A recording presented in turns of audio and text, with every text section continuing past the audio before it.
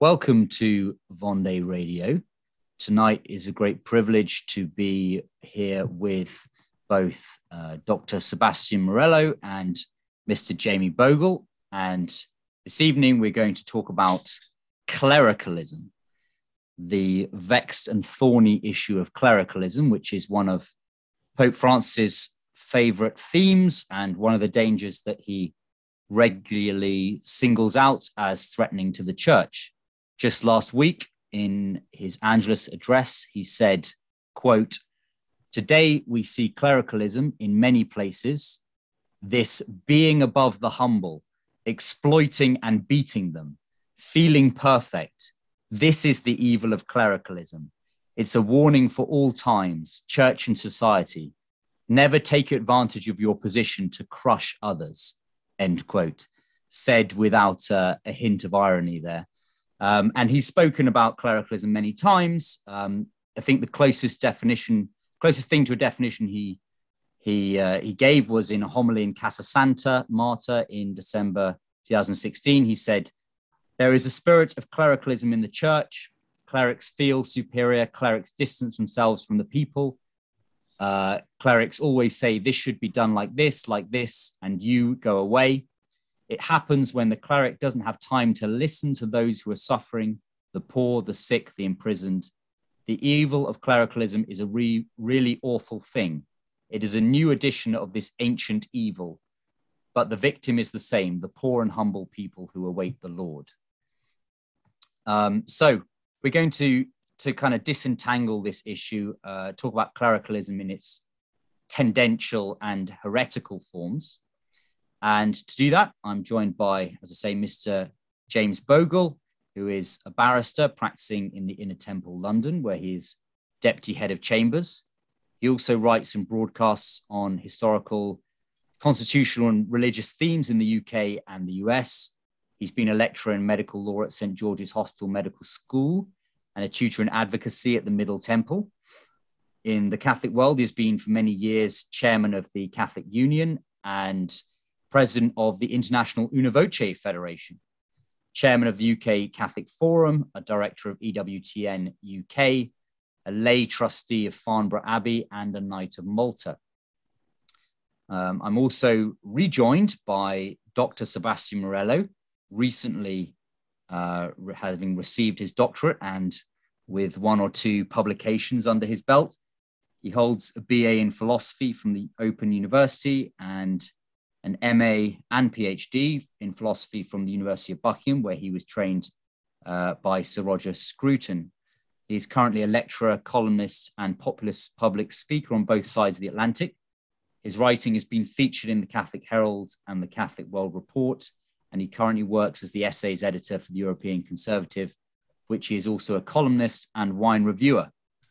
He was also recently elected a fellow at the Department of Politics at Princeton University, which is a post he will take up next year. He's the author of The World as God's Icon, published last year by Angelico Press, and a contributing author of From Benedict's Peace to Francis's War, also published by Angelico Press just this month. So, gentlemen, welcome to Vendée Radio. Thank you. Thank you for having us. Thank you. So, to begin with looking at this issue of clericalism with the definition, because it seems to be slightly nebulous here. My first question to you, Mr. Bogle, and then we can have Dr. Morello's contribution, is for your understanding of what clericalism is and how it is manifest in the church today.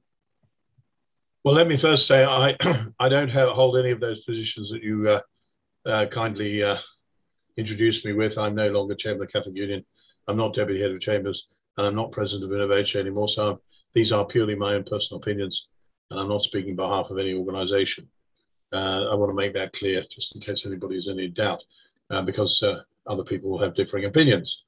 But I think clericalism is a big problem in the church today, has been for a long time, and for various reasons which we can explore in the course of this discussion.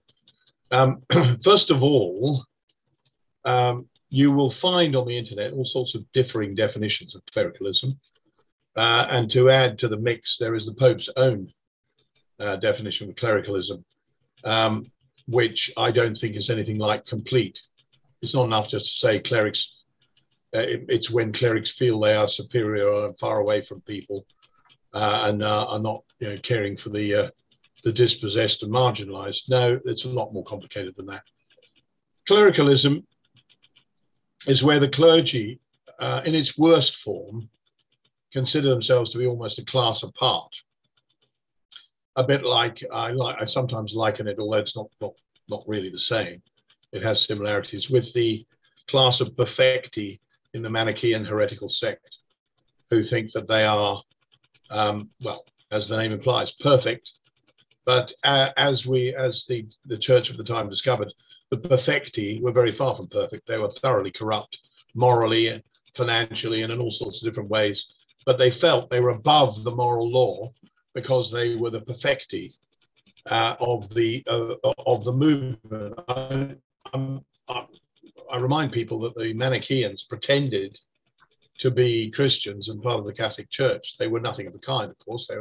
They held thoroughly anti-Catholic and indeed inhuman ideas, and that example of the perfecti is but one. It's not as clericalism in the modern church, of course, is not as bad as that, but it's just by way of illustration to give you the flavour of what clericalism is. But it's a disordered attitude toward the clergy, an excessive deference, and an assumption by them of their moral, intellectual, and spiritual superiority, and of their belief that they are above the laity, and that the laity are, if you like, their inferiors hierarchically and in every other way, and that it is outside the competence of the laity to make any critical comments about the clergy. This is not yet a defined heresy, but it quite clearly is a very grave and serious error. Unfortunately, it's a grave and serious error which is causing a lot of damage in the church today, not least in obvious ways that have manifested itself in the last 30-odd years, or perhaps more. The most egregious example being clerical abuse, clerical pederasty, abuse of children. This is an example where the clergy are so sure of their own moral, intellectual, and spiritual superiority that they burst the bounds of even of the most elementary moral teachings. And it is very hard to imagine a graver infringement of the moral law than for a cleric, particularly a cleric of the Catholic Church, to abuse a child. So that is the worst manifestation, I think, of clericalism in our time. And on this point, the Pope would probably agree with me, but that's not the only area where clericalism has been a problem. Somebody once said to me, a clerical friend of mine, when I was first a member of the church, first joining the church, which was a long time ago now, oh, well, the clergy are like the officers, the religious are like the NCOs in an army, and the laity are like the private soldiers. It would be hard for me to find a better example of rampant clericalism than that particular analogy. And there are a lot of clergy, and not least among the bishops, and I'm afraid I have to say also the Pope himself, who tend to share that view of the clergy. Now, how has this come about? And I think if we discover how it's come about, we discover why it exists in the modern world. And it's not a creature, as some people would say, of the Second Vatican Council, which was meant to be a council that was strongly opposed to clericalism. It originates long before the Vatican Council. And in my view, it's just my view, I think it originates with the fall of the Catholic political powers. Because in the days when we had in Europe largely Catholic states governed by Catholic rulers under a Catholic constitution in accordance with Catholic principles and the Bible, nobody asked, what is the role of the laity? Nobody asked or said, well, perhaps some people did, that the clergy are our officers and we are the NCOs and privates. And I challenge or dare anybody to find an example of an Archbishop of Vienna or Krakow or any of those eastern cities saying to the Holy Roman Emperor, well, you're only a private in the church, I'm the officer, because he would have laughed them to scorn. Everybody knew the emperor was the emperor, and his archbishop was, if you like, his chaplain, not his superior. So it all goes back to the ancient debate about the relationship between church and state. Now, that created a whole series of problems of its own, which we can perhaps explore a bit later on, and resulted in differences, as we know, between lay leaders and clerical leaders, the investiture contest and the decree Clericis Laicos, and many another dispute between emperors and popes, kings and popes, kings and bishops, St. Thomas Becket, but equally corrupt popes like Pope John XII, and so on.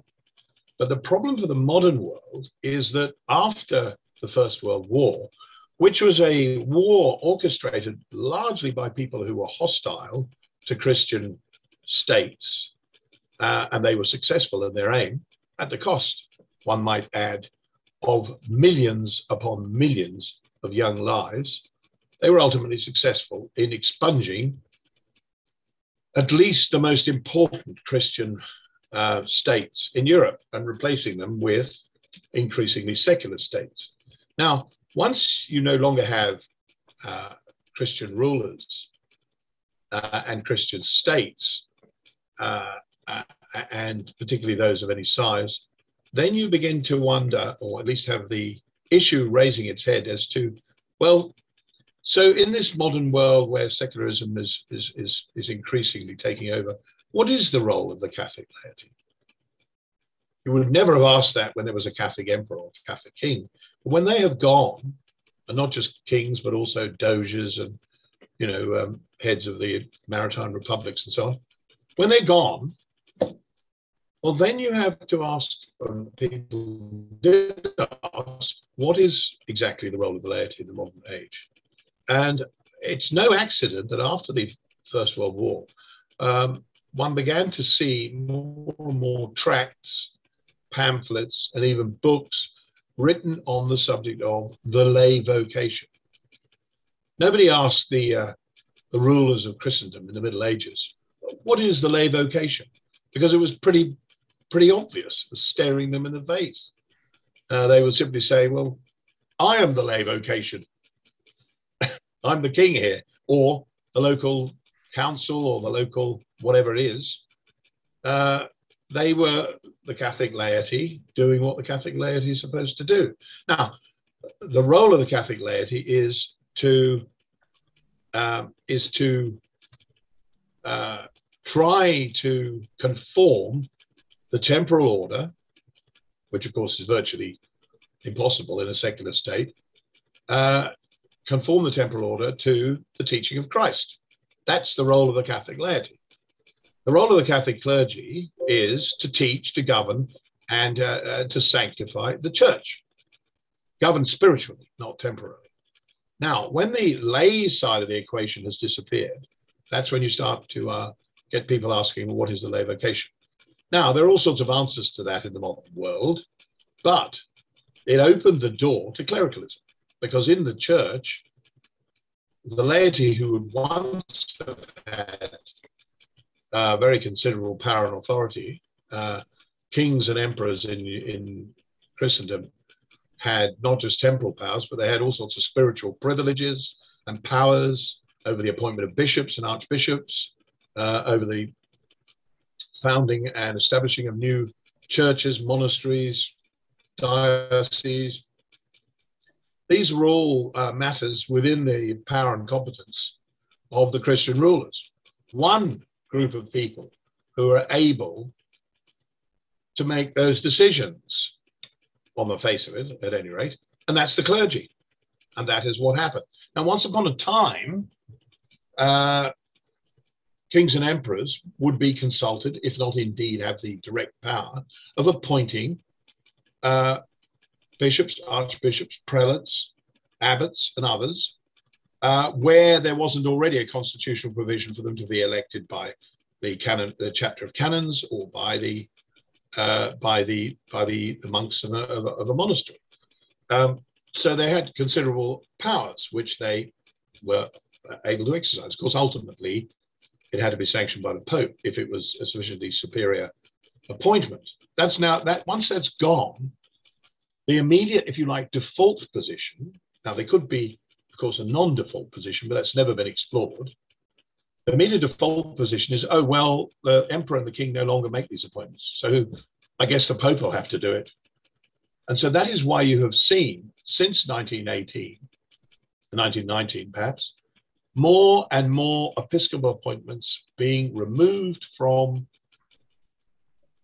the local church to Rome.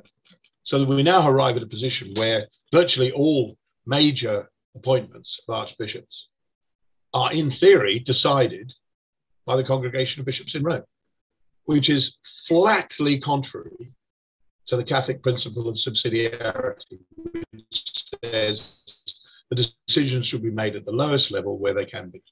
So the Catholic Church is already in its own appointments mechanism, defying its own teaching. There it is. Of course, we know that that's happening on all sorts of fronts, but there's yet another. And so the temptation for the clergy to think, well, our job is to run the church and the laity have no say whatever, is inevitably very great. And that is what has happened. But now, it's now regarded almost as so much of a default position as to be, in the minds of a lot of ordinary Catholics, and particularly in the minds of a lot of bishops, to have reached the status in their minds of Catholic doctrine, because it's not Catholic doctrine at all. It's the very opposite of Catholic doctrine.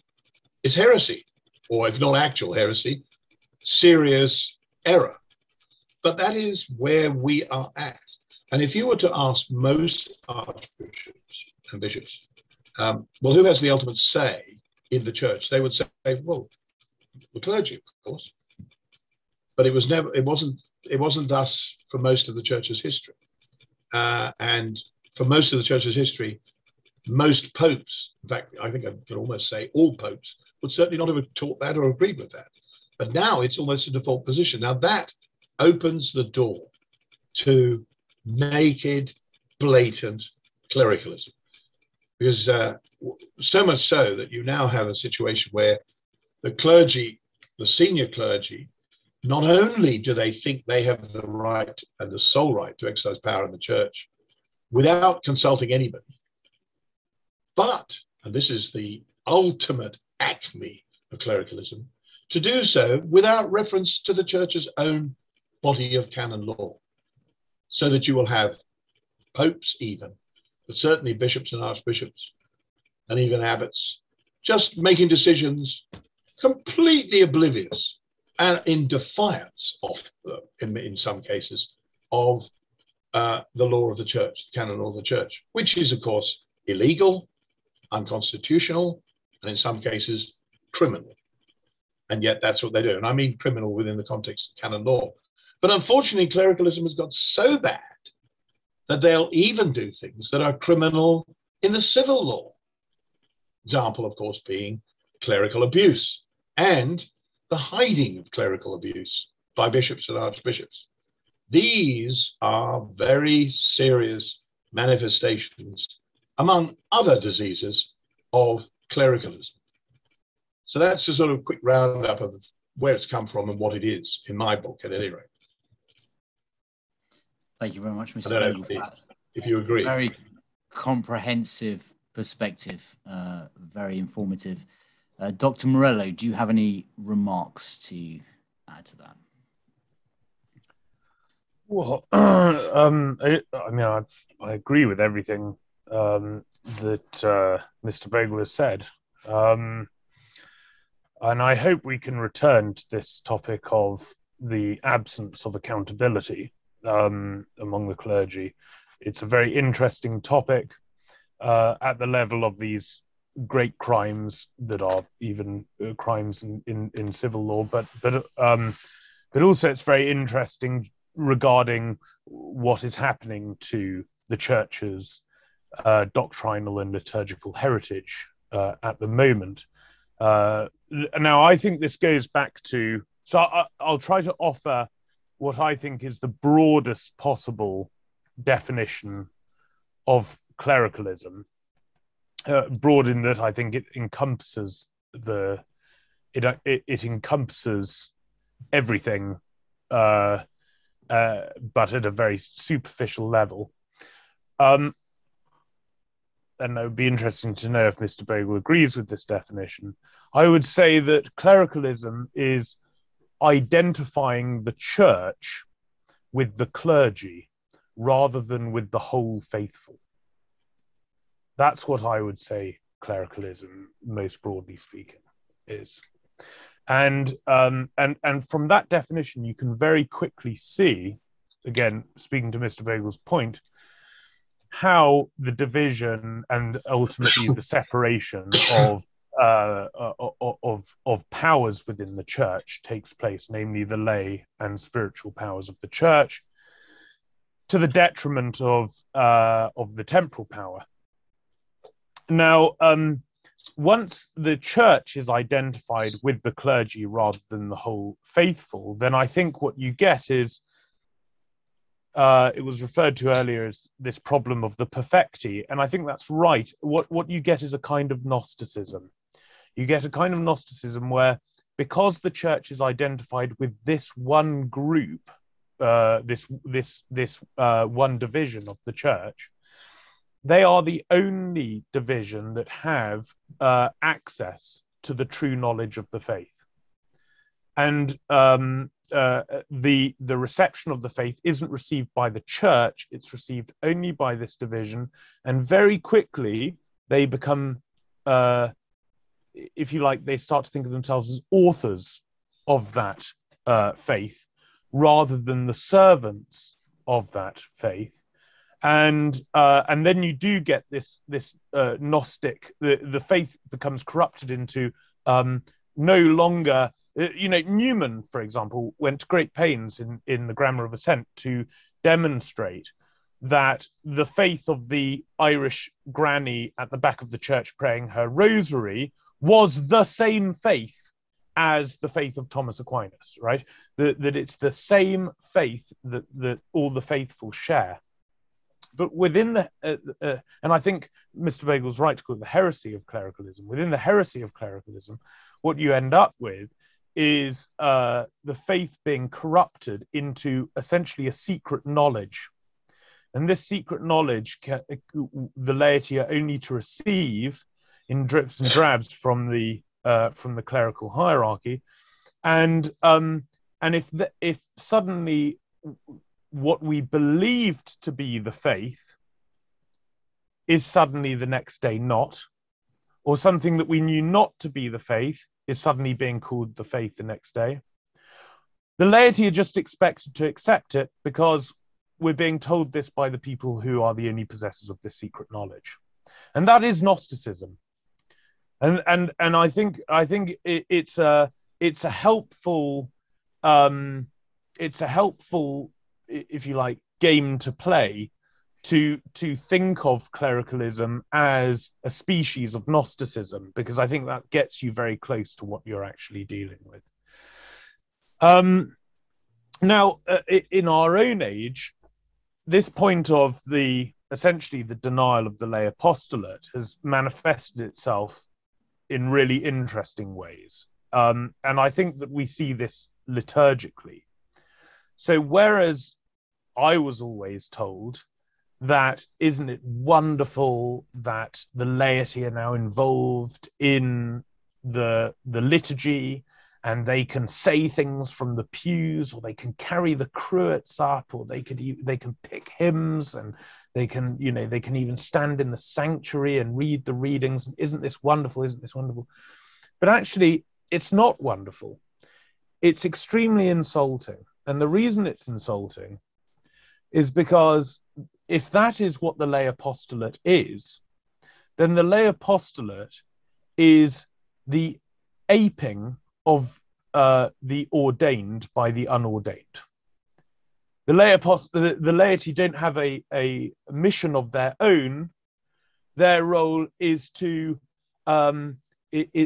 grovel before the clergy to be allowed to dress up or take on some of their duties, rather than actually having an apostolate of our own. And that's I think there are aspects of mainstream liturgical life in the Catholic Church that are actually directly humiliating of the laity. And I think on the historical point, one thing that I think has given rise to a culture of clericalism within the Catholic Church is the clericalization of the religious orders. And this hasn't been touched upon yet. And maybe we can explore this a little bit together in a minute. But this is a very interesting thing. And it's important because now we don't see monks and nuns and friars as perhaps you would have seen walking down the street in medieval Christendom, for example. They're often absent from our mind, and we don't think of them when we think of the church. But actually, the consecrated religious are the heart of the church. The consecrated religious we use the word calling a lot today, and we use the word vocation a lot, and we say the vocation to marriage, the vocation to priesthood, the vocation to the NHS, the vocation to, we use the vocational, but actually the sacraments of initiation lead to the sacraments of mission, and those sacraments are, if you like, they are the sacraments of mission are marriage and priesthood. And so to be married as a lay person, making a family and so on, and sanctifying the domestic arena, or to become a priest, these are normative to the baptized state. Consecrated life is not. You need a special calling from Jesus Christ into spousal union with him, into the vows, the evangelical counsels, and that can be within the clerical state or as a lay person, right? It can be either. Now, over time, we have started to think of religious life as a division of the clerical state. I personally actually think it's rather unfortunate that that women who have taken the evangelical counsels are referred to as second order religious, because in a way their vocation is the highest. They enjoy a spousal, a bridal relationship with Jesus Christ that is not fitting for first order religious. So really, they are the first order religious. Now, even what we call the first order religious in the church, this is not a clerical state. Saint Benedict was a layman. Saint John Cassian, one of the greatest interpreters of religious life, insisted that to be ordained to the priesthood was exceptional for the religious state. The reason why you became a religious was to enter into the mystical life of consecration, not to be a priest. But the first orders have almost exclusively been taken over as divisions of the clerical hierarchy. If you go to a Benedictine monastery, contrary to the councils of Benedict and John Cassian, you will find that pretty much every monk in the monastery is ordained to the priesthood. Now, you might say, well, this was inevitable with the rise of the friars, because the friars had to go from place to place preaching. But actually, that's not what St. Francis thought. St. Francis, who was never ordained to the priesthood, did not think that they were going from place to place preaching from the pulpits in a liturgical context. They were street preachers, preaching in the squares as lay people who were consecrated. In fact, St. Dominic, who founded the Order of Preachers, who was a priest because he was a canon regular under Augustine, following the rule of St. Augustine prior to founding the Dominicans. When he wrote the first constitution, he had it that no one ordained to the priesthood could hold an office of government within the Order of Preachers. Now, I have heard Dominicans say, well, we're the Order of Preachers, so we are by nature a clerical institute. Well, that's not what St. Dominic thought. St. Dominic thought that they were lay preachers going from town to town preaching in the streets and squares. Now, this, I think, gets increasingly confused in the 16th century when you do have the rise of these so-called clerical orders like the Jesuits and then the Redemptorists and so on. But I think that this is I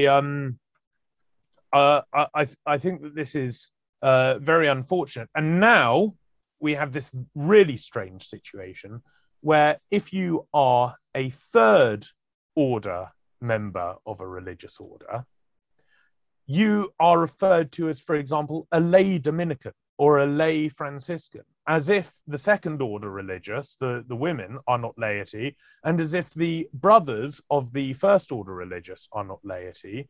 Well, what are they then? Well, the idea is that they're kind of wannabe priests who joined the first order but never quite made it, and they're increasingly treated like that as well. And so we've got all of this confused, and these are not really. When I say these things, I'm not dealing with the root of the problem, but I'm just trying to present some of the symptoms of the clericalist catastrophe in the church. So I think that's my two pennies worth for now. Well, I agree entirely. The only thing I would say is that there is a sense in which both the parish priest and the male religious are also in a spousal relationship because they are married in a sense to the church, whereas which is of course a more abstract idea than the women religious who are spouses of Christ. But yeah, I mean, when you have the mystical marriage of Teresa of Avila or Catherine of Siena, it's not the priestly notion of being a bride of the church. It really is to be a bride of Jesus Christ. Well, that's right. But equally, there are mystical marriages among male religious with the church. If you study some of the saints, so it's. What that tends to do is emphasize the difference between the sexes, which is, of course, nowadays very much under attack.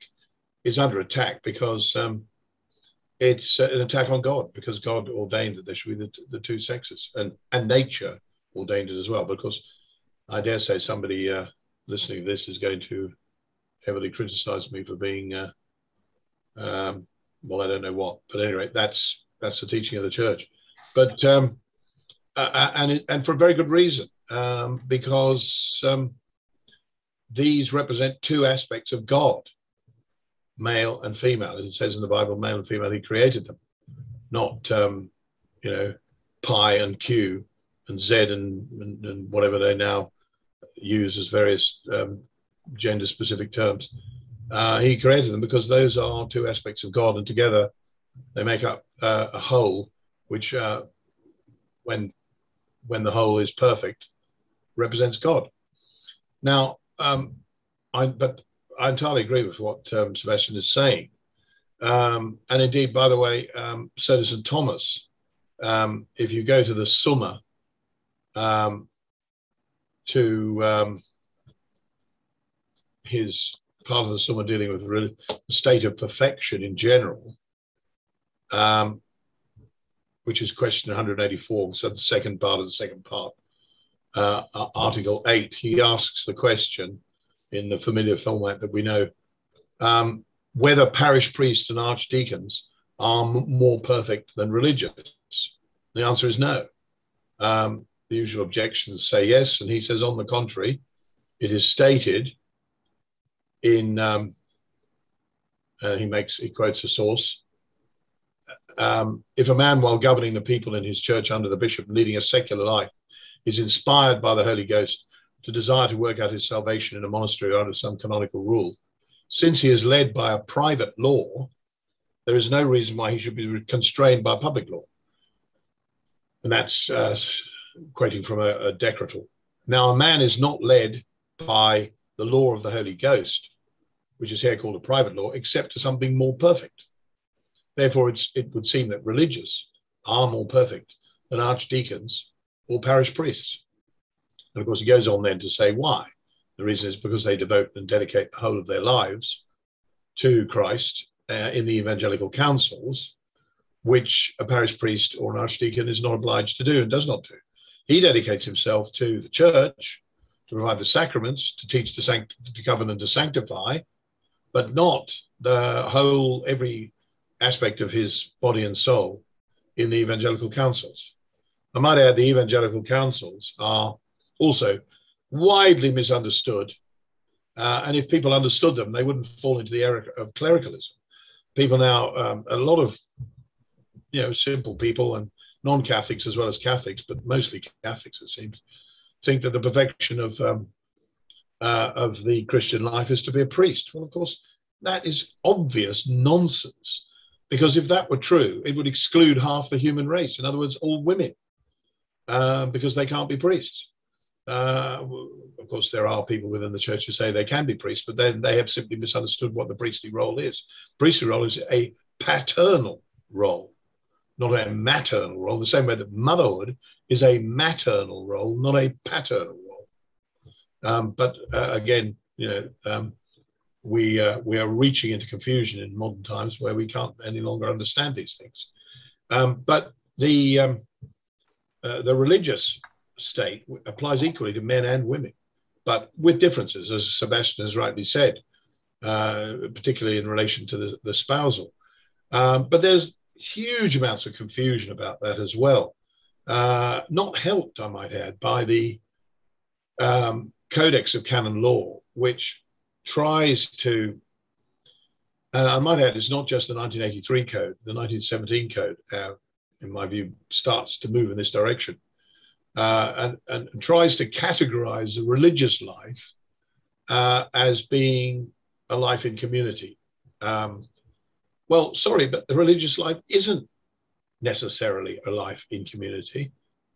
The model of religious life is the Holy Family, in the same way that it is the model of married life. St. Joseph, Our Lady, and our Lord were a family, like any other Christian family, but also they were religious and lived the evangelical councils. Both St. Joseph and Our Lady were, we have reason to believe, members of the Essene community who took the evangelical vows, what subsequently became the evangelical vows.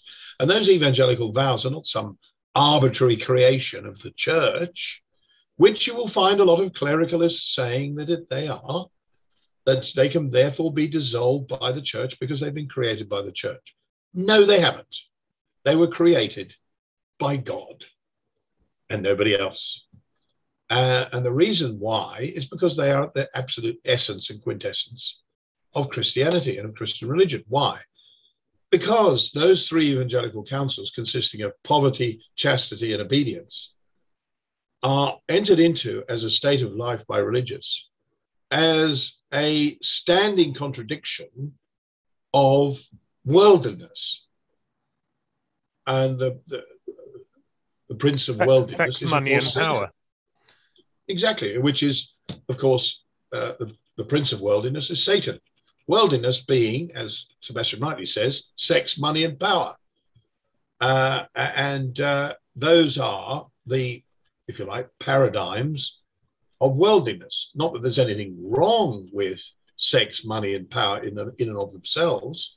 They can be very fruitful, but where they become your dominant aim and desire, they are disordered. And the aim of the evangelical councils is to counter that disorder and bring it back to God.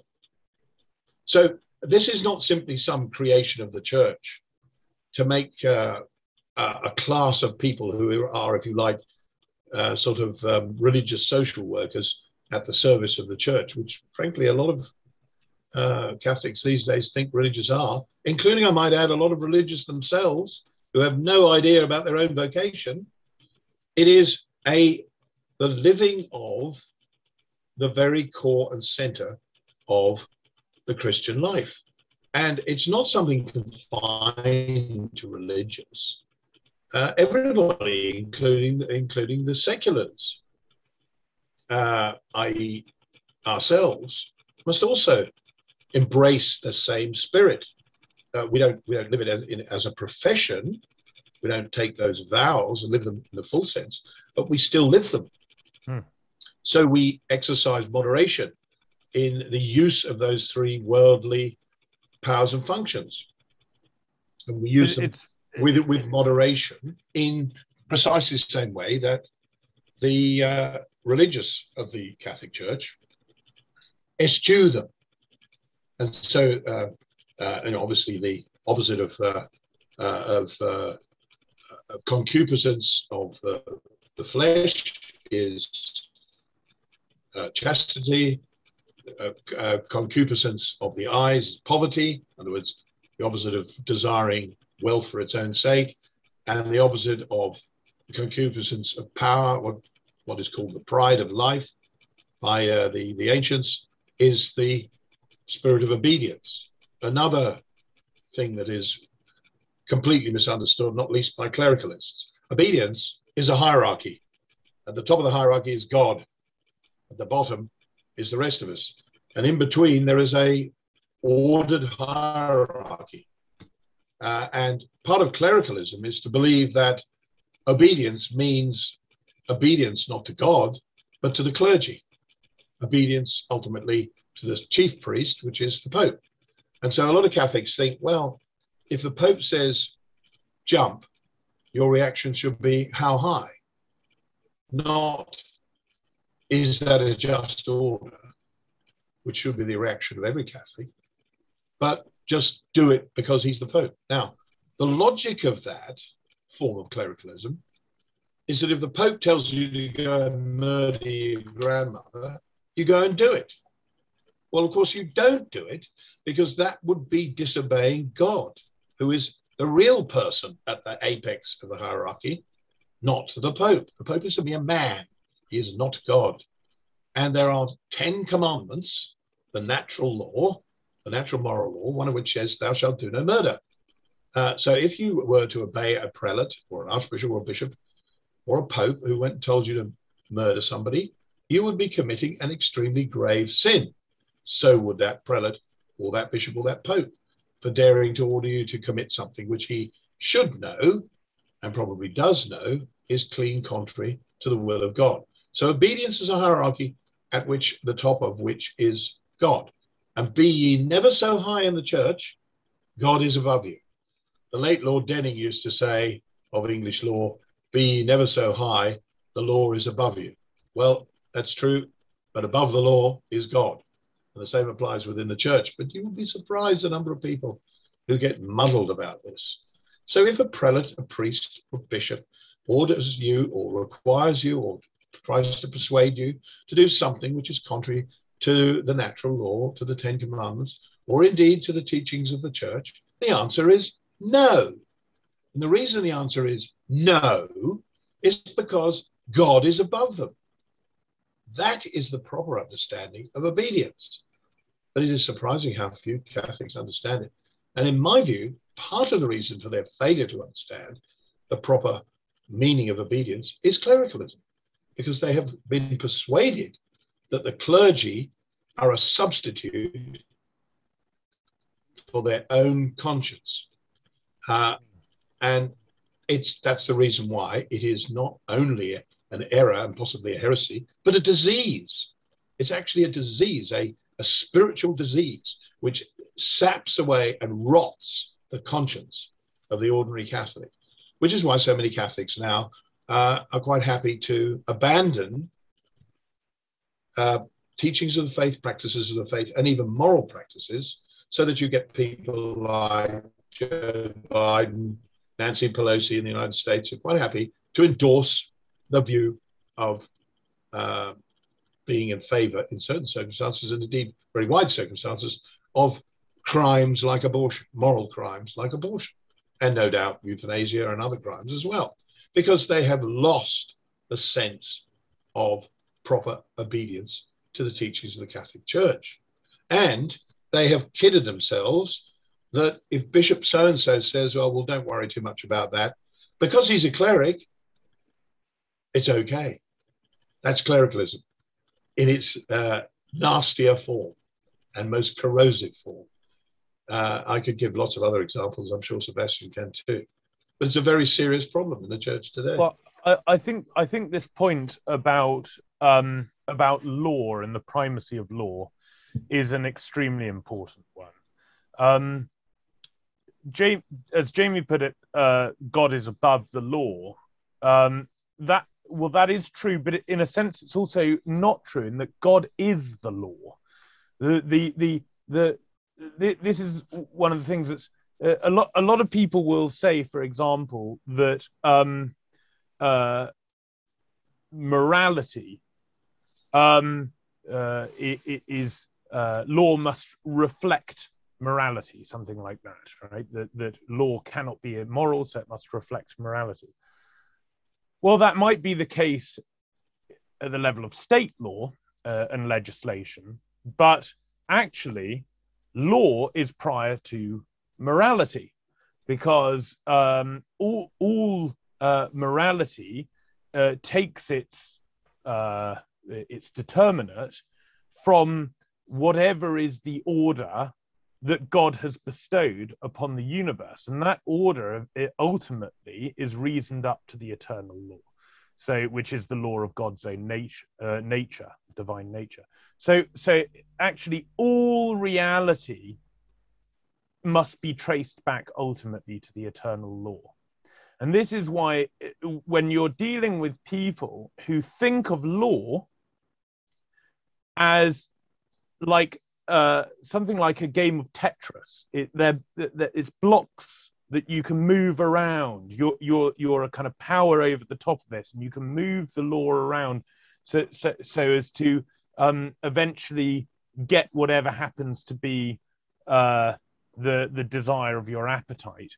When you're dealing with people like that, it is like Jamie said, it is a disease, because it's essentially what you're facing is megalomania, and that is a very, very uncomfortable situation to be in. Now, to be subject to that. And of course, part of the problem here is, and I know that Theo, you and I have talked about this before, it's the conflating of authority and power. To have authority, yes, is hierarchical in the way that Jamie said, but authority is also a kind of burden, right? When you have more and more authority, you have greater and greater culpability. You you are more and more restricted because you have a greater remit of agency and operation on account of your authority. You're also increasingly subject to the law, right? So authority is a way of intensifying your capacity to serve. That's what authority actually is. This has been completely lost, and you know, when you mentioned an exchange between some bishops that has recently been leaked, whose names we won't mention for the time being, but you know, these phrases of "we have the power to," you know, this is, you're dealing with people who are suffering from megalomania, and they don't actually know how to distinguish between authority and power, and they don't understand what it is to be a servant of a higher law. And for those who are subject to such persons and have to navigate their way through such a climate, it's a you know, that is a terrible situation to be in. One thing about this, as you know, I'm a fan of Edmund Burke, and I particularly like his reflections on the relationship or the opposition between law and arbitrary power. And one of the things that Edmund Burke says is that because he argues exactly in this classical natural law way that natural law is the human participation in the eternal law, which is the law of God's own divine nature.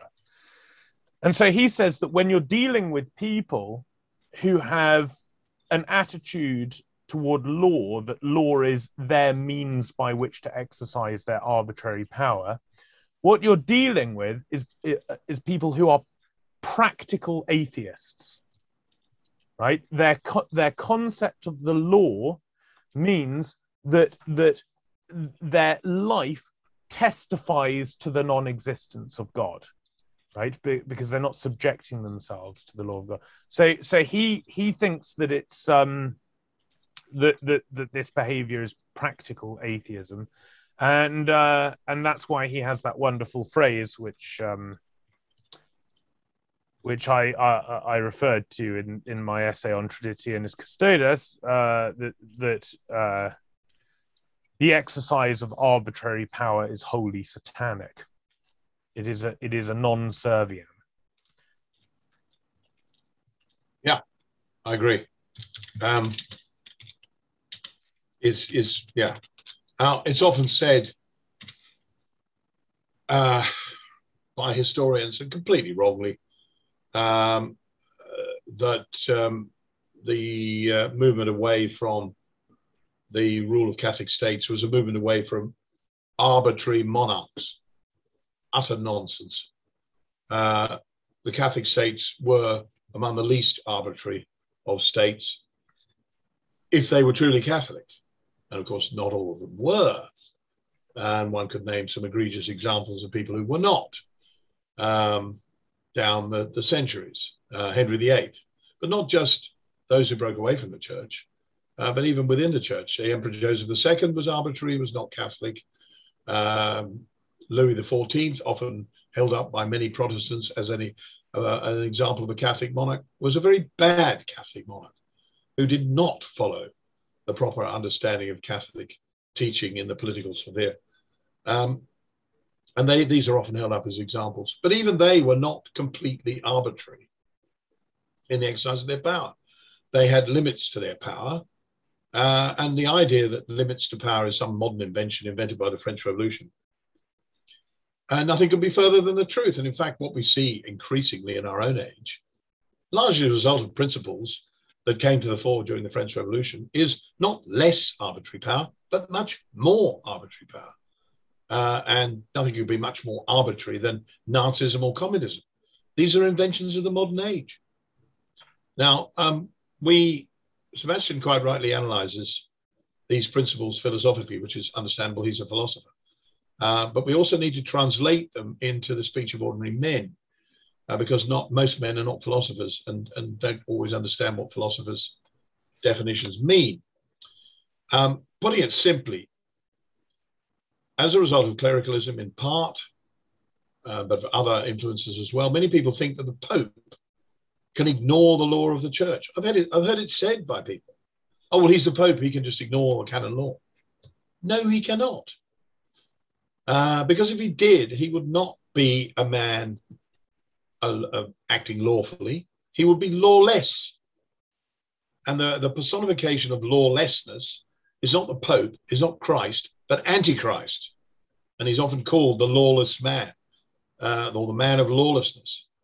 And that is, by the way, why a lot of Protestants think the Pope is Antichrist, or used to, they don't nowadays, because they thought completely wrongly that he had this arbitrary power to override his own laws. He does not. He must obey the law like everybody else. Now, it's true that he can change the law very much easier than some other rulers can. I'm talking about the canon law of the church, not the temporal or civil laws, but only insofar as it does not defy the constant teaching and practice of the Catholic Church. And what's more, until he does change the law, he must obey his own laws. Because if he doesn't, then he is arbitrary. That really is arbitrary power. And arbitrary power, as Sebastian quite rightly says, is satanic. And yet it often happens, human beings being what they are. And it doesn't just happen to Soviet communist dictators or Nazi dictators. It can happen in the church as well. And we can see plenty of examples of that. Now, the reason we speak of the clerical powers within the church as the hierarchy is because it is a hierarchy. And indeed, we also have a hierarchy within the temporal order, within the civil powers of the state. And that is absolutely essential. Hierarchy is essential if we're going to have true freedom. And here's why, and this is something that is so often misunderstood by modern man. If you don't have hierarchy and instead have egalitarianism, which is the ostensible aim of communism and the ostensible aim of a lot of political minds and activists in our age, you will often hear politicians saying, oh, we've got to have equality, we've got to have egalitarianism. If you have absolute egalitarianism, because philosophically there is a sense in which we are all equal, but we are not all equal in the body politic. Neither do we want to be. Here's why. If we are all absolutely equal, then to whom do we apply for redress of grievance against our neighbor? Nobody, because there's nobody above us. If there's nobody above us, how do we get redress of a grievance? If my neighbor steals my car, how do I get my car back? There being nobody above me to whom I can appeal. No court, because a court would be above us. No judge, because a judge would be above us. No jury, because a jury would be above us. We're all absolutely equal. Well, there is only one answer as to how I'm going to get my car back. And that is, I'm going to get all my fellow equals, who are my friends, to come along armed with whatever they can lay their hands on and threaten to beat up my neighbor until he hands my car back. That is the result, inevitably, of egalitarianism. Because if there is nobody to appeal to above you, then you have no other means of getting redress of a grievance save force, brute force. And in other words, might is right, not justice is right. And might is right is the very definition of anarchy, of chaos, of the lack of freedom and of peace and of a stable society. That is why we need hierarchy, because we need somebody above us to whom we can appeal for redress of grievance. Normal hierarchies in the state are most classically the courts, magistrates, judges, Supreme Court, and so on, but also the police, also our employers, also politicians, our local authorities, and so on and so on. These are all hierarchies. Without but those, Jamie, the thing is that we don't egalitarian regimes don't have those equal settlements that you're describing. What egalitarian regimes end up with are the equals and the equalizers, and you have a very short. But then if you think about it, that's a logical consequence of might is right, isn't it? Because if in egalitarianism might is right because there's nobody else to appeal to, what then happens is, and this is really what I'm getting at, and I think we agree, is that the mighty then rule. So bringing this back to clericalism, that's what we've got in the church now. What you've just described. That's just what I was going to say. We've flattened the church. Precisely that. Yeah. So in other words, when you have bishops and archbishops and even popes disobeying or defying or ignoring the law of the church, then you have no law and you have no hierarchy. What you have is a parcel of bullies who, ignoring the law, simply impose their own will. And if there are enough of them, or if they have enough power, then they will use that power to enforce their will upon others, regardless of the law. And this is just another example of might is right. And they're always the people who are talking about an egalitarian age in the church, a synodal church, a collegial church. You know, they're all using the language of equality as long as they can be the equalizers. What they want is a church full of equals over which they preside as the equalizers. And that is a really awful situation to be in. I think that's a very good way of putting it.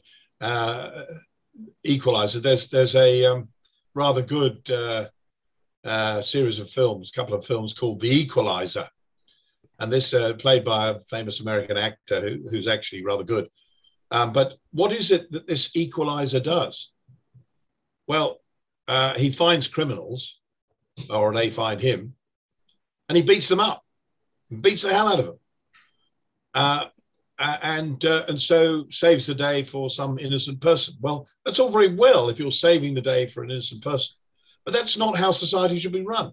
Society should be run by having the organs of state, justice, courts, police, governments, authority, hierarchy, to protect the freedom of individuals. It should not rely upon some extremely energetic, muscle-bound Superman or Batman who is a substitute for the normal organs of state.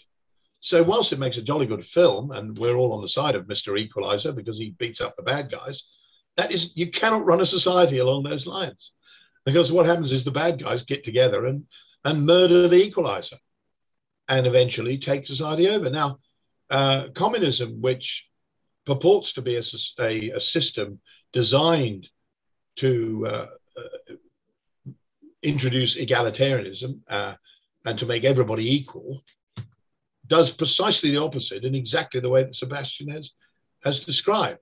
What happens is that those who are exercising the levers of power become the equalizers, and the rest of us are the equalized. And the equalizers use their illegal powers to subdue and to force the rest of us to do their will. So that the egalitarianism, which is represented by communism, is the very acme and definition of disorder, chaos, anarchy, injustice, brutality, murder, and all the things that we associate with communism.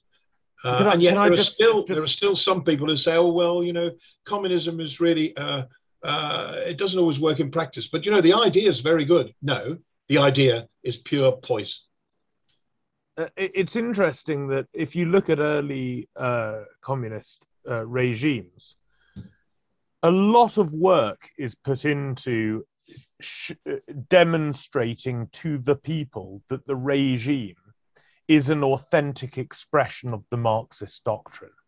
A huge amount of work goes into this. They employ very serious intellectuals within society. They have a massive industry of disseminating essays. They have various speakers. They have artists. They have a massive propaganda machine. This is very typical of early years in communist regimes. Later years in communist regimes, they just don't care anymore. What they have is a quivering, shaking population, and they say, this is what we're going to do, or we're going to destroy you. And it's very interesting. Half a century ago in the Catholic Church, huge effort was put into all of the revolutionary actions that were taking place in the church, the revolution in the liturgy, the revolution in homiletics, in what was called pastoral liturgy, all of this stuff, all this revolutionary stuff. There was a huge propaganda machine connected to it. And you had all of these liturgical archaeologists talking about how this was in continuity with the early worship of the church and all of this stuff, which has all turned out to be garbage, but was at least plausible at the time because a tradition had developed of being overly dependent, perhaps, on late scholastic and seminary manuals, and so people weren't really familiar with early church history or the fathers or so on. So it was plausible to a lot of people, but that's all gone now. If liturgical changes take place in the church today, the Holy Father or whoever his special delegate happens to be this month simply says, this is what we're doing, and we don't have to give you an explanation for why we're doing it. This is exactly what happened with Traditionis Custodes. The Holy Father said, I've decided I don't like you. I don't have to give reasons, and I'm going to create the conditions to make you disappear. This is gulag mentality. And he was clearly pressed to give some kind of accompanying letter, which offered no explanation as well. In fact, that accompanying letter simply said that he had got information from his brother bishops from around the world on just how ghoulish and ghastly the traditionalists really were, and he was taking action. But the information with which he was provided, he has not made accessible to anyone. Now this is, forget the romantic days of Trotsky. This is Stalin. This is Stalin's behavior, and so we're seeing the exact same pattern of the egalitarian ideology coming to a state of eating itself within the context of the Catholic hierarchy. And for those who love the Catholic Church, it's jolly sad to watch. I entirely agree. And communism, which is based upon egalitarianism, but is, like all egalitarianism, not equal at all, because you can't have perfect equality. You don't even have equality in heaven, let alone here on earth. And that was, if you remember, satirized by George Orwell when he said, when the pigs were criticized by the rest of the animals, the pigs replied, "Well, we're all equal, but some are more equal than others." Well, that's what you end up getting if you aim at egalitarianism. Communism ends up, therefore, being simply a form of gangsterism. It's ruled by bullies, toughs, thugs, and criminals. Well, clericalism, whilst it doesn't start out as egalitarianism, it starts out as a form of, as Sebastian said, Gnostic hierarchy, begins to take on the mantle of those apparatchiks of communism who ruled without any rule and without any law, and were simply lawless, arbitrary powers. And clericalism is now going down the same route because it's reaching into extremes, whereby it ignores laws, it ignores rules, and acts arbitrarily. In so doing, the clericalism of the modern Catholic Church is rapidly also becoming a form of gangsterism, ruled by bullies, toughs, and people who have no care or concern about others, who just think that they are there to serve them. Now, the definition of tyranny is when the government, whether it's a spiritual government or a temporal government, whether it's the church or the state, governs not in the interest of the common good, but for their own personal interest. And we are rapidly approaching a situation, as a result of clericalism, among other things, in the Catholic Church, where the clerical hierarchy are not ruling for the common good, but for themselves and for their own personal advantage. And this is, I won't say it's an entirely unprecedented situation in the Catholic Church. I dare say examples can be found of it happening in the past, but its universality is, in my view, unprecedented. We've never seen anything like it before. No, I agree. It's the fact that it's the universal culture of the hierarchy that is unprecedented, I think. And what is also astonishing is they can't see it. Now, you know, Stalin could see it. He knew he was being a gangster and a thug. He liked being a gangster and a thug. He liked watching American 1930s gangster films because he himself was a gangster and a thug. And he could see it. But clerical, I won't call them gangsters because they're not actually murdering people, but apparatchiks, they can't see it. They have so deluded themselves that they actually think that what they are doing when they ignore the law, the canon law of the church and the rules of the church and the rules of natural justice and sometimes the law of the land, they actually think that what they're doing is right and proper and is God's work and is the job of a cleric. Now that, to my mind, takes a degree of self-delusion on a broad and wide scale among the clergy of the Catholic Church that we have never seen before. But Jamie, I think the analogy that you've been fleshing out with communism, again, there's another analog here, which I think is quite interesting because Marxism is both a Gnostic hierarchy and an egalitarian ideology. It's always both at the same time, because for Marx, everyone was equal and everyone was heirs to the same emancipation, social class emancipation. But somehow only he had that secret knowledge and only he could offer it to the masses. That's a very good point. And the problem is they didn't want it. Actually, the Old English socialism was far more, the kind of socialism of George Orwell, who hated communism, was far more convincing for the British working class, because it actually meant that they could take pride in their working class culture and heritage rather than be emancipated from it.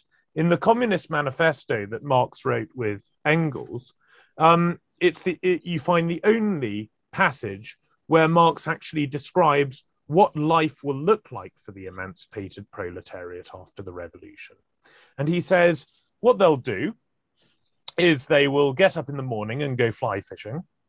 Then they will go hunting with hounds in the afternoon. Then they'll attend to their vegetable patch. And then they'll all gather for dinner and enjoy literary criticism.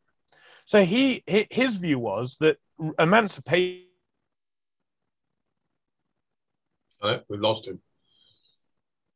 I think we've lost you, Sebastian. Sorry, can you hear me? Yeah, I can hear you now.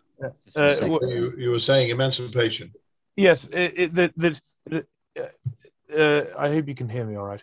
That emancipation would come not so much through the elimination of the bourgeoisie, like he said, but actually through the universalizing of bourgeois culture.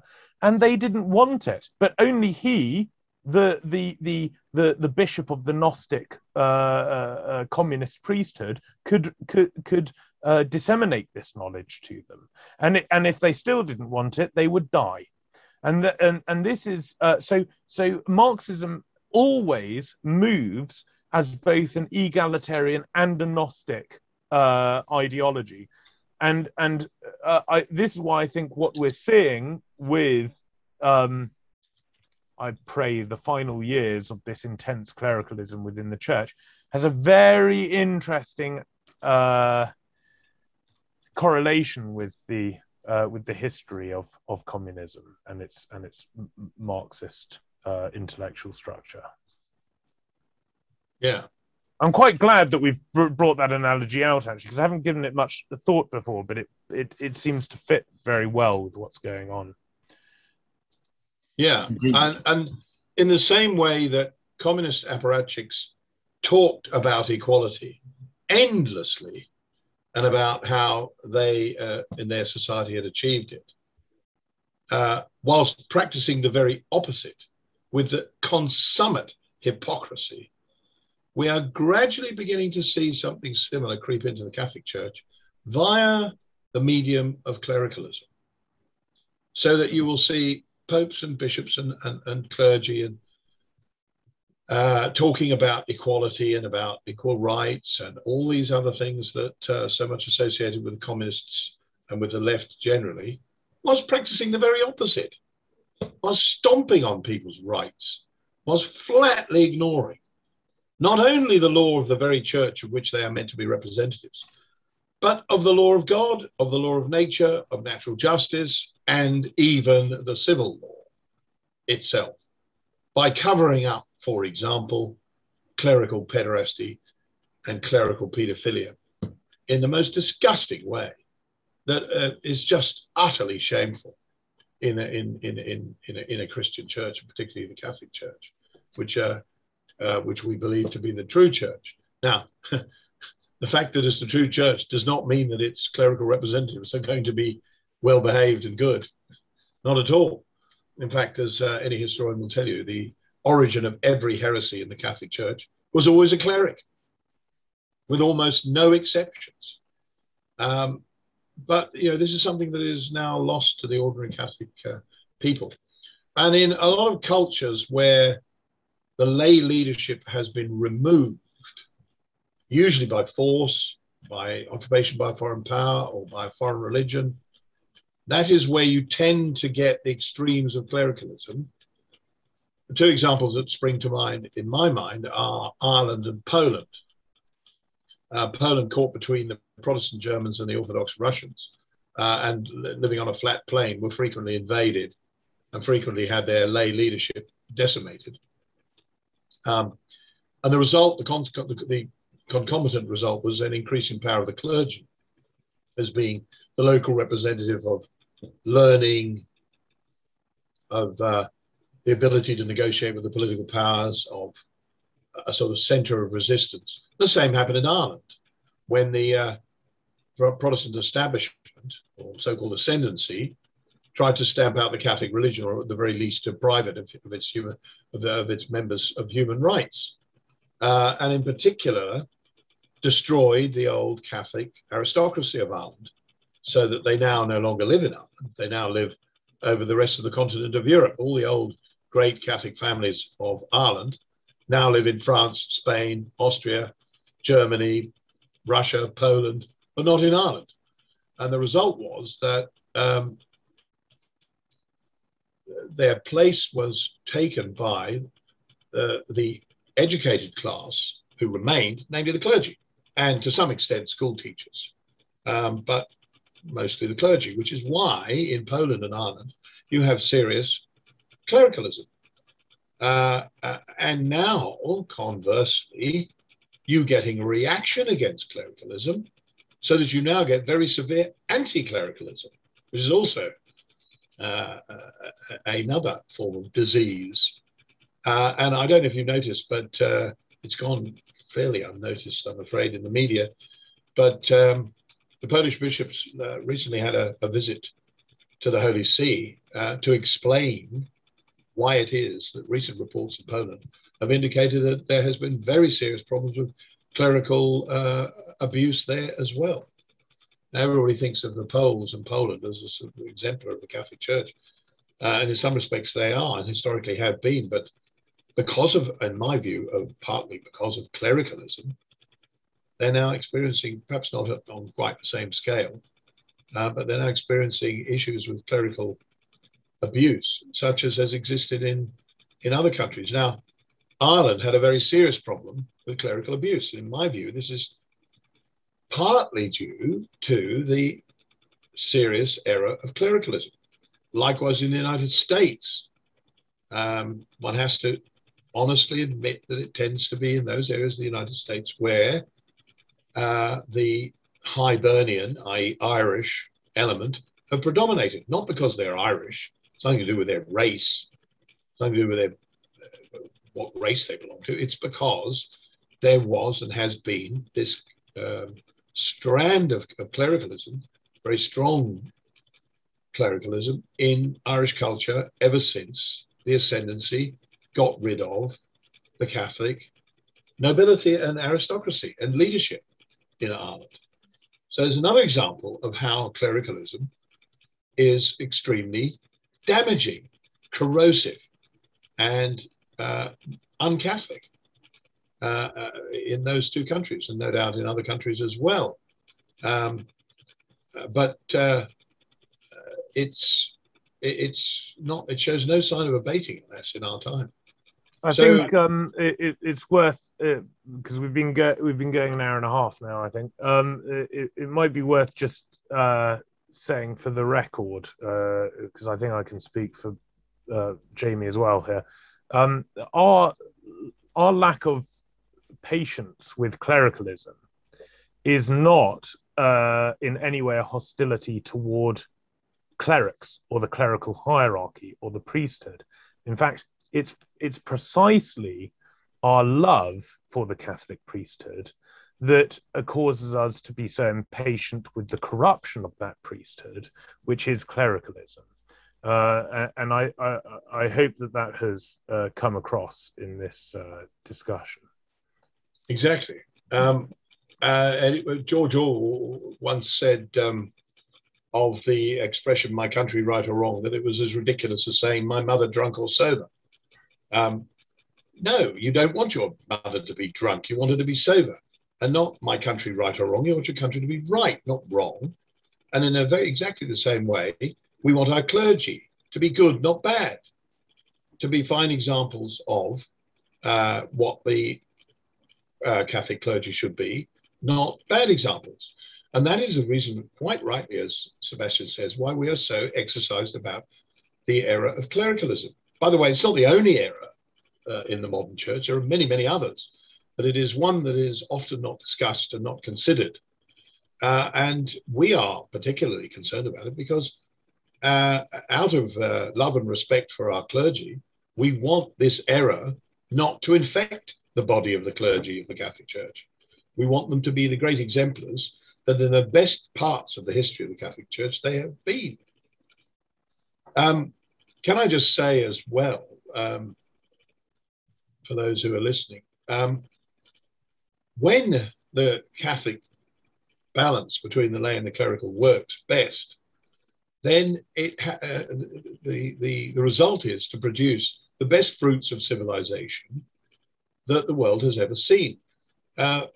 We in Europe, and those who stem from European civilization, are the benefactors of a culture that was developed, a civilization that was developed out of the Catholic Church. There's no getting away from that. So, you know, medicine, art, science, philosophy, government, law, constitution, art, architecture, poetry, literature, you name it, all of those which went to make up European civilization have their origins in the Catholic Church and in Christianity. And it's no accident that the rest of the world looks to, and has historically looked to, perhaps less so now, Europe as a source of civilization and has tried to emulate it. Why?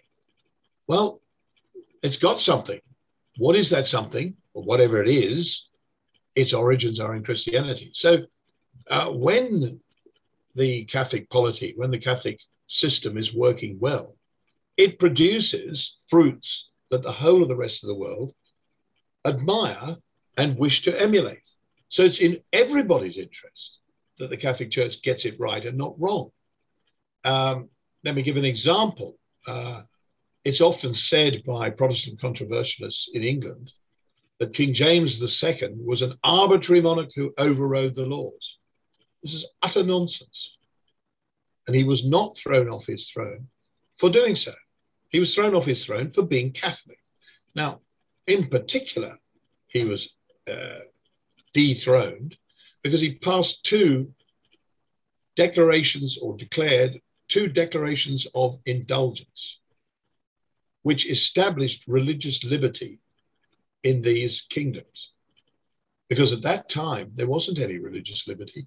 You had the opportunity, if you wish to serve as a teacher, a lawyer, a doctor, a member of parliament, a civil servant, or any of the primary jobs of the state, you had to be an Anglican, a communicating Anglican. And if you weren't, none of those occupations were open to you. And James II, in his Declaration of Indulgence, reintroduced religious liberty, not only for Catholics, but for dissenting Protestants, and even for Jews and Muslims. How many people know that? None. Whom one would meet ordinarily in the street. Only those who have understood the history of that period, and even many of them don't understand it. And this was our last Catholic monarch.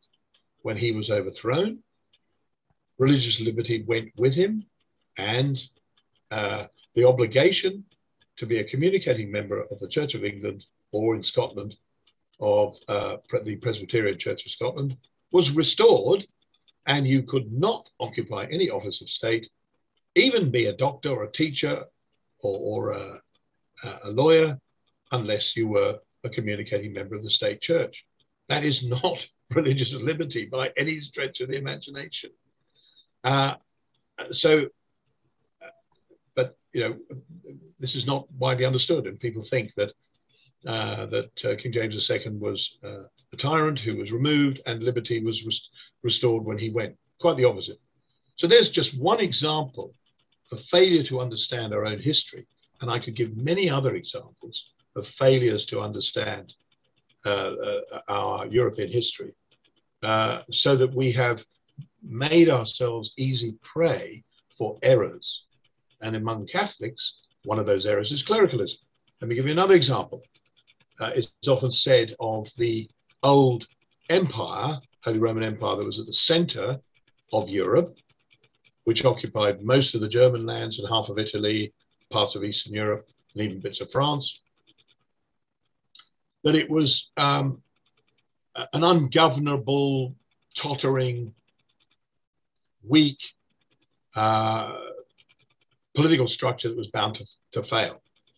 And that is said by modern historians because they don't understand the idea of subsidiarism or subsidiarity, which is the principle that government should be delegated or subsidiarized to the lowest possible level, so that more and more things are done locally, not centrally, not nationally, not supranationally. The reverse view is the view introduced before the French Revolution by people like Louis XIV, but particularly at the French Revolution, that everything should be centralized. Everything should be ruled from the center. And that ultimately means, well, let's have a world government, because that's the most centralized form of government you can have. It's also the most oppressive, because if you are governed by people who are as far away from your locality as they could be, they're not going to understand your local concerns and needs. So we've reached the situation where in our modern age, somebody like President Joe Biden or Bill Gates is as inaccessible as as you could imagine, in a way that was simply impossible in the Middle Ages where local rulers were much more accessible, and you, in many cases, could meet them walking along the street and remonstrate with them if you felt they weren't governing you properly. Try doing that with the President of the United States. You'll be picked up by the Secret Service or the FBI and thrown into prison before you can say no. You can't even get close to Bill Gates unless you happen to be invited. Also, contrary to what rationalists assume, centralization is actually the weakest model as well. They think they can strengthen the polity by centralizing all power, but it's actually the weakest. You cannot get a grip on the situation from a centralized seat of power. Now, this is concerning, going back to the topic, because it's the model we've adopted in the church. Again, going back to Traditionis Custodes, very interesting that the Holy Father says to the bishops, you are to direct everything concerning the liturgy in your diocese. They're very great, totally subsidiary. But then he says, but you can't make a single decision on this matter without asking me first. So where is the subsidiarity then? Yeah. He gives it and then takes it away with the next hand. And this is just one example of the pattern that's emerged in the church, where actually subsidiarity is not only a principle of Catholic social doctrine for the temporal arena, but also for the spiritual hierarchy. Exactly. And it has disappeared, and particularly under the reign of the current pontiff. So, and it's weakening the church. That's the point. It's not strengthening the church. I was just going to say exactly that, Sebastian, that that centralist view, which is so opposed to the subsidiarist view of the past, has now become, thanks partly, and perhaps even in large part, to clericalism, the dynamic model of governance by spiritual governance by the hierarchy of the church in the church. And it is considered now quite normal for everybody to refer decisions to the Pope in a way that would simply never have happened in the past. Of course, modern technology makes it easier to do so. You can send an email and get an answer. But it still is a completely false model, because if you were at the center of an organism like the Catholic Church and everybody was entitled to send you an email, you'd never answer them all. It's just simply not possible. If you could literally have daily tens of millions of emails, and you would never be able, the church, to afford staff to answer that. That in itself should tell us there's something wrong with a model that is so centralized, where decisions are all made centrally. Now, that is not the Catholic way. The Catholic way is subsidiarity. But subsidiarity is also not understood. It's, for example, often touted by members of Parliament of the European Parliament, little realizing that the idea of having a central government of Europe in Brussels is of itself anti-subsidiarist. There may be arguments for having some central body for various reasons that can't be otherwise resolved, for example, negotiating treaties, but the idea that you are governed from one city governing the whole of Europe is completely anti-subsidiarist. Whereas, as I gave the example of the old empire, which was regarded as tottering and weak and all the rest of it, in reality it wasn't. It was a patchwork of small and large states where power was devolved to the lowest reasonable level because of a deliberate policy of subsidiarism. It wasn't weakness. It wasn't inability to centralize. It wasn't a failure to grasp the need to have a central government. They could easily have done that because, after all, it had been done so many other places and so many times in the past, in the pagan past. There were attempts to do it at the Renaissance. Kings like Henry VIII and Francis I of France tried to do it, and later on Louis XIV, but it's not the Catholic way. The Catholic way is to subsidiarize to the local level. And actually, this makes the system much more accessible, accountable, and the people more consultable than modern democracy, and certainly more than the modern democracy thinks that it can do. But instead of the church teaching this fundamental principle of Catholic social teaching and social organization, it's doing the opposite. It's emulating the secular world and centralizing. And this too is another evil fruit of clericalism. It's not just clericalism, to be fair. It's a failure to understand subsidiarity. It's a failure to understand Catholic social teaching. It's a failure to understand Catholic political teaching. But it is also an ill-cankered fruit of clericalism. And it's, as Sebastian rightly says, weakening the church. Yeah, absolutely. Thank you very much, gentlemen. Some fascinating nuggets. I'd like to elicit your final comments for what's been a very insightful broadcast. Firstly, it strikes me that, to return to an earlier point you made, Mr. Bogle, that one of the most heinous eruption of this gangsterism, of the lack of a redress of grievance, is the clerical abuse crises. The disdain with which natural justice was treated, the recourse to the therapeutic over the civil law, it evinces a disdain for the temporal sphere, I think. We have a mutual friend, Dr. Alan Fimist, who wrote a very good essay for the Josias, which I'd recommend to our listeners, called Lay Clericalism and Clerical Laicism. And he makes the point there that the remedy for clericalism or one of the remedies is the recovery of the lay apostolate. So I'd like to just ask you for your closing comments about how we remedy this error. Well, it's not going to be easy. The lay apostolate is not, as Sebastian rightly points out, to be little clergy and to take up the collection and maybe read the lesson and maybe welcome people at the door of the church, all of which are very, no doubt necessary roles, but they are really light years away from the reality of the lay vocation. The lay vocation is to conform the temporal order to the teaching of Christ. And that means the teaching of Christ's justice, freedom, peace, morality, responsibility.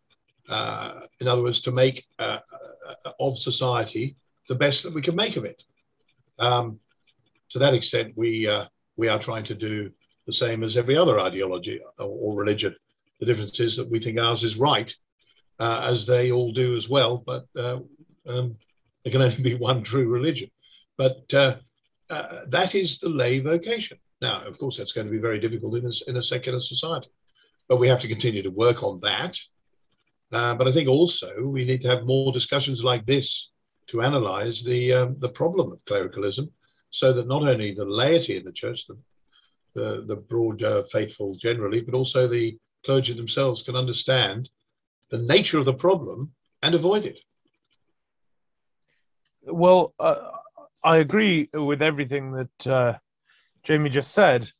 I would say that the temporal order, or the temporal power, the political ordering of civil society, obviously presupposes the existence of civil society. And civil society is a conglomerate of smaller societies called families. And so one thing we can do right away is to evangelize our families and our communities. That's one thing that we can do right away as laypersons. Now, that's not having a clerical role subcontracted to us. That's actually what we're supposed to do as laypersons. I have heard not too long ago a cleric, whom many people, consider to be one of the better ones, say to me, the jury's out on whether parents are the primary catechists of their children. Really, it's the priest, and the catechetical instruction that you might give to your children is something that you receive from the priest. Well, I'm sorry, but it's not true. But even if it were true, you don't have enough time with my children to catechize them. You see them for 5 minutes a week. Also, you didn't give birth to them. You haven't fed them mewling and puking since an early age. You don't pay for them. You don't house them. You don't clothe them, etc. So, by the way, it's exactly the same with social workers. They have the same mentality, and it's exactly the same centralist mentality, and very, very similar to the clericalist mentality. Right. So one thing that we can do is simply take responsibility for what is within our remit immediately. That is one, yes, albeit very small step, but it's one small step towards a Christian social order. So I would just encourage laypersons to understand that they already do have a sphere in which they can catechize, evangelize, to establish a culture of devotion, even if it is only within your own household, to make very good friends with people who have the same apostolate and know they have that apostolate and enjoy that together. And join associations and clubs, join the Latin Mass Society, join the Catholic Union, join associations and clubs where you can actually, albeit small steps, fulfill the imperatives of the lay apostolate.